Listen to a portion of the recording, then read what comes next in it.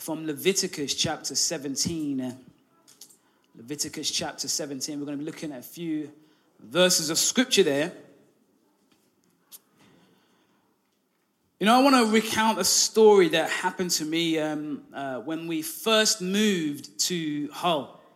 For those of you who know, when I took over the ministry back in January 2022, I was commuting from Derby for a good couple of months until the April of that year, till we finally found accommodation.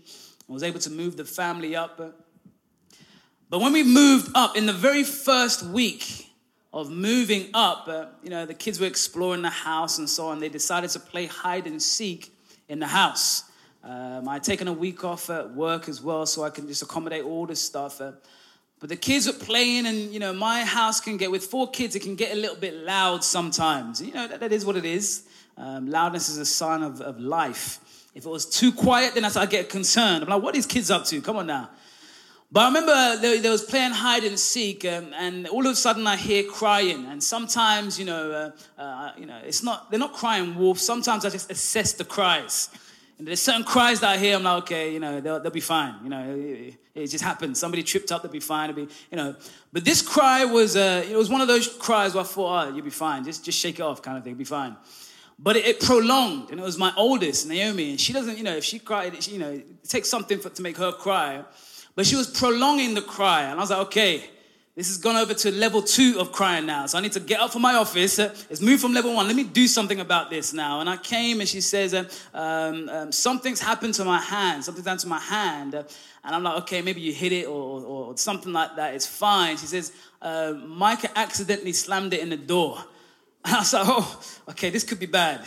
And God bless her, man. God bless her heart. She's like, it's okay, Mike, it was an accident. It's okay. Even though she's in pain, saying, it's okay, it's an accident, it's an accident.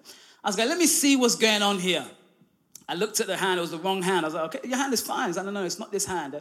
Then she pulled up the hand. I was like, oh, dear Lord Jesus. There was blood everywhere. The thing was just spurting out blood.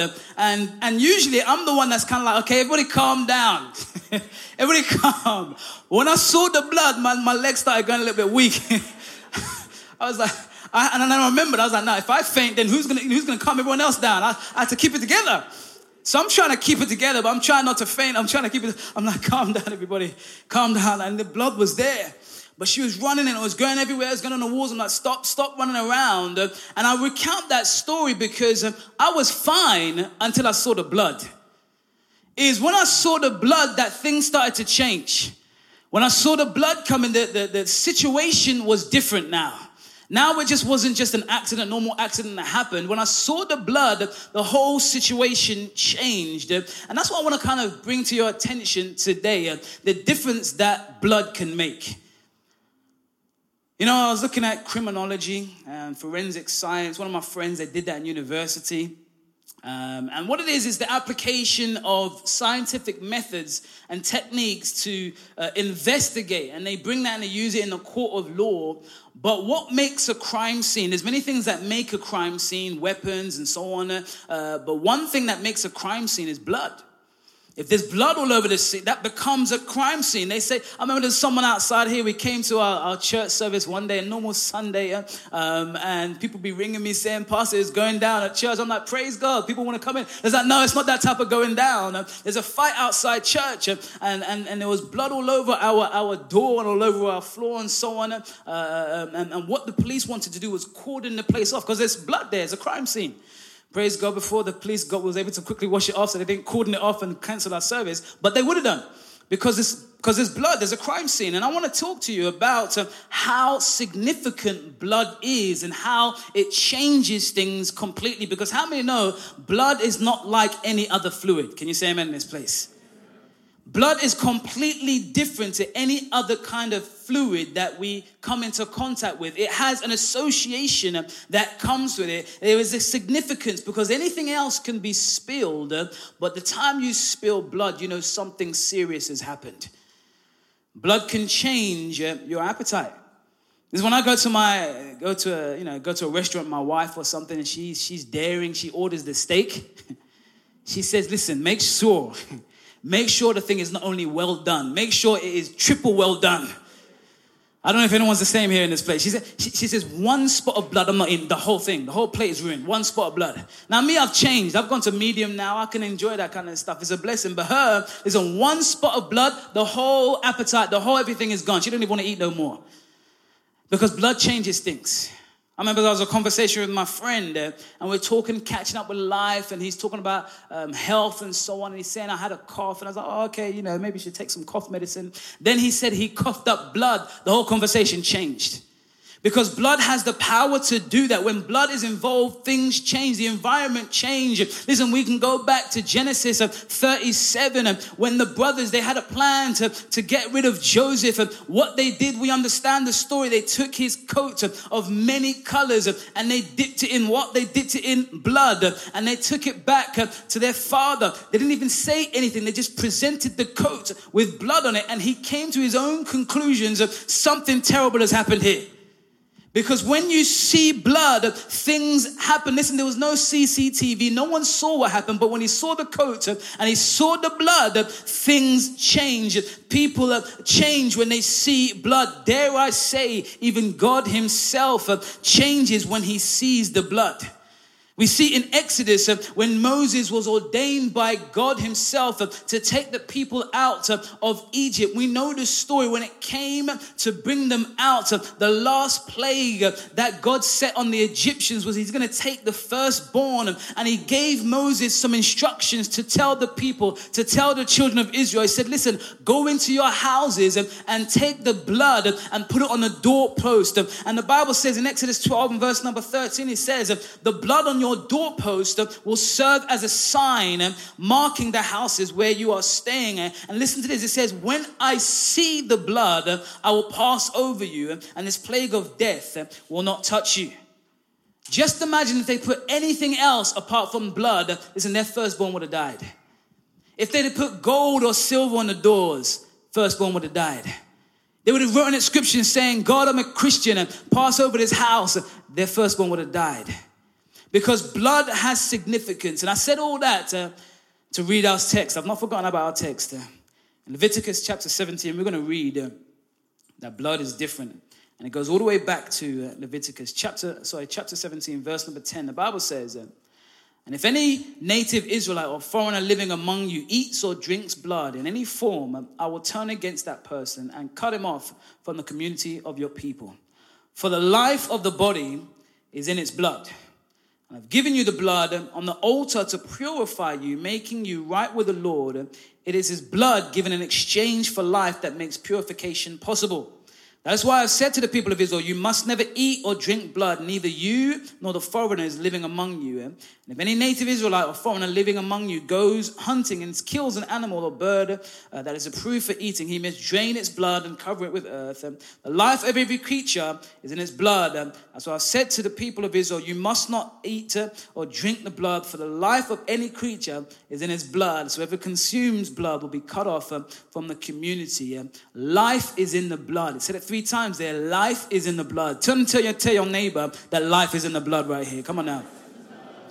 That's why it's so important to talk about blood, because God is letting us know that the blood, there is life in the blood. And of course, I'm not just talking about any type of blood. Of course, I'm talking about the blood of Jesus Christ himself. Listen, we sing wonderful songs. We sing, oh, the blood of Jesus. We sing, there is power in the blood. We sing nothing but the blood of Jesus, because we have to understand the significance of the blood that was shed on Calvary's cross. If we read verse number 11 of our text again, it says, for the life of the body is in its blood, and I have given you the blood on the altar to purify you, making you right with the Lord. It is the blood given in exchange for life that makes purification possible. And we understand in those days, it was the purification would come by the blood of an animal. We had to sacrifice, or they had to sacrifice animals in order to be purified from sin. But we understand the greatest. This was a foreshadow of the master plan that Jesus Christ, the greatest of all sacrifices, would then be able to pay for us and purify us. And that's why we read in Hebrews 9 and verse number 13, it says, under the old system, the blood of goats and bulls and ashes and a heifer could cleanse people's bodies from ceremonial impurity. Just think how much more the blood of Christ will purify our consciences from sinful deed so that we can worship the living God. For by the power of the eternal Spirit, Christ offered himself to God as a perfect sacrifice for our sins. Life is in the blood, because the blood of Jesus for you, in the blood of Jesus, you can find life. Can you say amen in this place? The blood of Jesus differentiates him from all other religions because they were not ready, or they were not willing to shed blood. But God himself came down and said, I'm going to pour out my life so that you can have life. And I'll move secondly to the sufficiency of the blood. You see, because the blood is sufficient for all. The blood is sufficient for all. We just read it in Hebrews that the blood of Jesus can cleanse us from all sin, all unrighteousness. We need to understand what Jesus Christ did was paid in full. What Jesus Christ did is the end of. There's no other debt to settle. There's no other plan or no other accounts to follow up on. Jesus Christ, by shedding his life, paid the bill in complete fullness. There was nothing else to pay, nothing else added up to that. You can just have your life for free because of what Jesus Christ did. And I liken it to a time, I've used this illustration before, but I liken it to a time where I was invited to a birthday party. Me and my wife was invited down to central London. They was having a birthday party there. Central London can get quite expensive. So we had to plan, we had to budget. Okay, listen, if we're going down central London, someone ain't eating. Either I'm eating, you're not eating. Or you're eating, I'm not eating. But, or we can share the fries. That kind of stuff. It was back then, early days of marriage. So, hey, it wasn't quite happening. We had to use the finances and spread it like butter. Come on now. Who's there? It was just me. Come on now. So you had to plan that. So going out, you can't just go out and you order what you want. I order what I want. It wasn't like that. I had to kind of plan that. So we got invited to central London for this birthday party. And we had that budget in our mind. And as we go there, they had these things they call mocktails. I don't know if you guys come across that. It's basically all these fruit juices and stuff. And they put it like in the ice and they put some flowers and stuff on all this stuff. I just saw one of those. All I can see is pound signs. Come on now. I don't know if you're like me. I just see pound signs. I'm already making a budgeting, saying, okay, listen, maybe I can have a sip and then give you a sip. And then, you know what I mean? Hey, it was tough for me early marriage. Come on now. Hey, praise God. God has provided, amen, right now. It's no longer tough, amen. God is good. Come on now. But back then, we had to do that. And I remember doing that budgeting. And then I said to the bartender, I was like, listen, do you take card? And he's like, of course we take card. He's like, what do you think this is? So I'm ready to pull out my card now and sweating, thinking how much this is going to be. Then my cousin who invited me to the birthday party, it was her birthday. She was turning 50. She says, what do you think you're doing? I'm like, I'm trying to pay for my drink. God bless you. Happy birthday. Amen. But she was visibly vexed. She's like, why are you doing that? And I don't understand why she's so vexed. But the reason she's so vexed is that she was vexed because I'm trying to pay for something that she has already paid for. She said, it's paid for, and just walked off. I'm like, what do you mean it's paid for? She said, I've paid for everything. Just get what you want and go. My countenance changed. Amen. I was like, amen. I was like, I have two of those. Can I have one of those, please? Can I have one? Come on now. Listen, because it's completely paid for. And that's how foolish we are when God looks at us and we're trying to do something. We've done something wrong. We're trying to pay for it ourselves. We've done something. I feel so guilty, thinking, I've got to go and whip myself up. I'm going to go fast for an entire 2 weeks. No food, no nothing. I'm going to put ashes on my clothes and so on, trying to pay for something we've done when Jesus Christ has paid it all. Can you say amen in this place? Come on now. People are living their lives bound in bondage. Listen, many times I go out to preach on the streets and people say, listen, I'm not a fan of religion. I'm like, me neither. I'm not talking about a religion. I'm talking about a relationship with Jesus Christ. I'm not telling you to do this and do that and you must do this or must wear this or must eat that. No, I want to introduce you to the Savior Jesus Christ who loved you so much to say, listen, I'm going to come and pour out my life for you that you can have life in abundance. That's what I try to preach to people. But people don't understand. Because some people have a hard time receiving things. Some people have a hard time receiving gifts. And we have to understand this is too easy. Some people said, oh, that's too easy. You mean that Jesus Christ can just wipe away every sin? I'm like, absolutely. Because people have a hard time at receiving things. Look at Romans 3 and verse number 25. This is in the New Living Translation. It says that God presented Jesus as the sacrifice for sin. People are made right with God when they believe that Jesus sacrificed his life, shedding his blood. That's the only time people are made right with God. Not by what they do, not by what they say. It is by believing that Jesus Christ shed his blood. We need to realize there is life and power in the blood of Jesus Christ. And that's where I get my blessed assurance from. Not the deeds that I do. If you believe in Jesus Christ and accept the gift of salvation, God sees the blood. In other words, doesn't matter what you used to be. You used to be a sinner. Well, God sees blood. Come on now, you used to be addicted to drugs, heroin, alcohol, but now God sees the blood. You used to be immoral, doing all sorts of nonsense, but now God sees the blood. The blood is on your doorpost. The angel of death has passed over and will continue to pass over as long as he sees the blood. In Exodus again, it says, when I see the blood, I will pass over you and the plague of death shall not touch you. We know the wages of sin is death. But God said, I see the blood. When I see the blood, I will pass over you. And that plague of death will not touch you. Everybody believe that this morning. Come on now. Raise your hand, you believe that this morning. Come on now. Thank you, Jesus. And I say that because I want to bring balance. Come on. Good preaching has balance.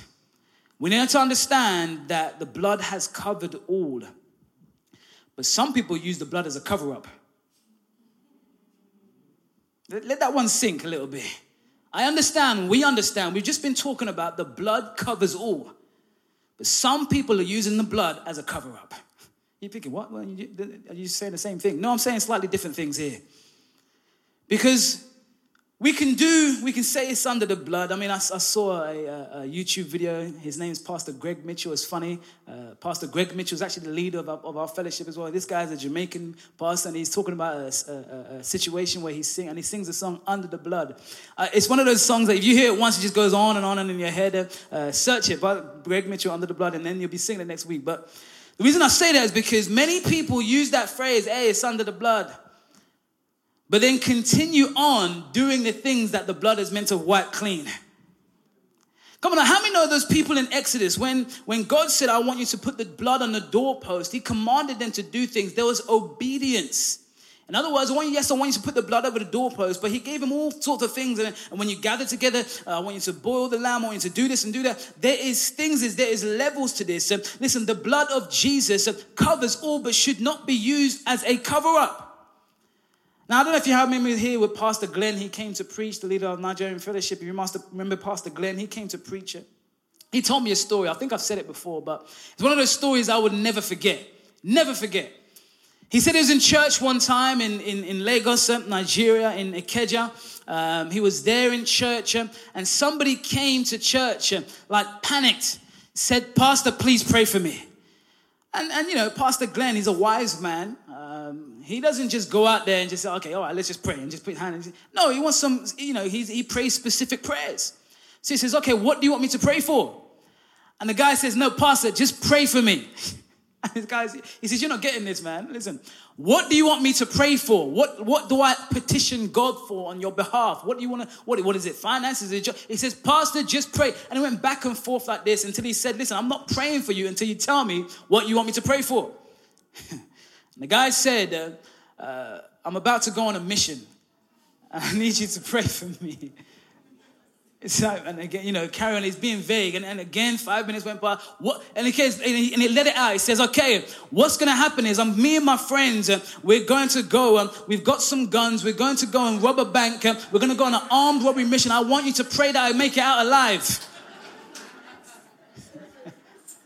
What kind of foolishness?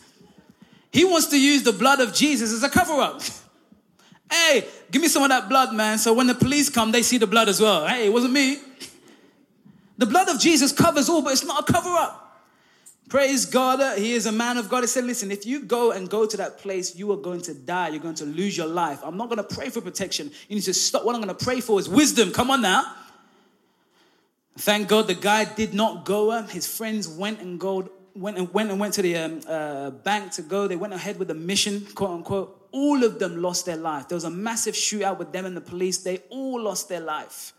If this guy would have went there with him, he would have lost his life too. Destiny would have been shattered because this guy is trying to use the blood of Jesus as a cover-up.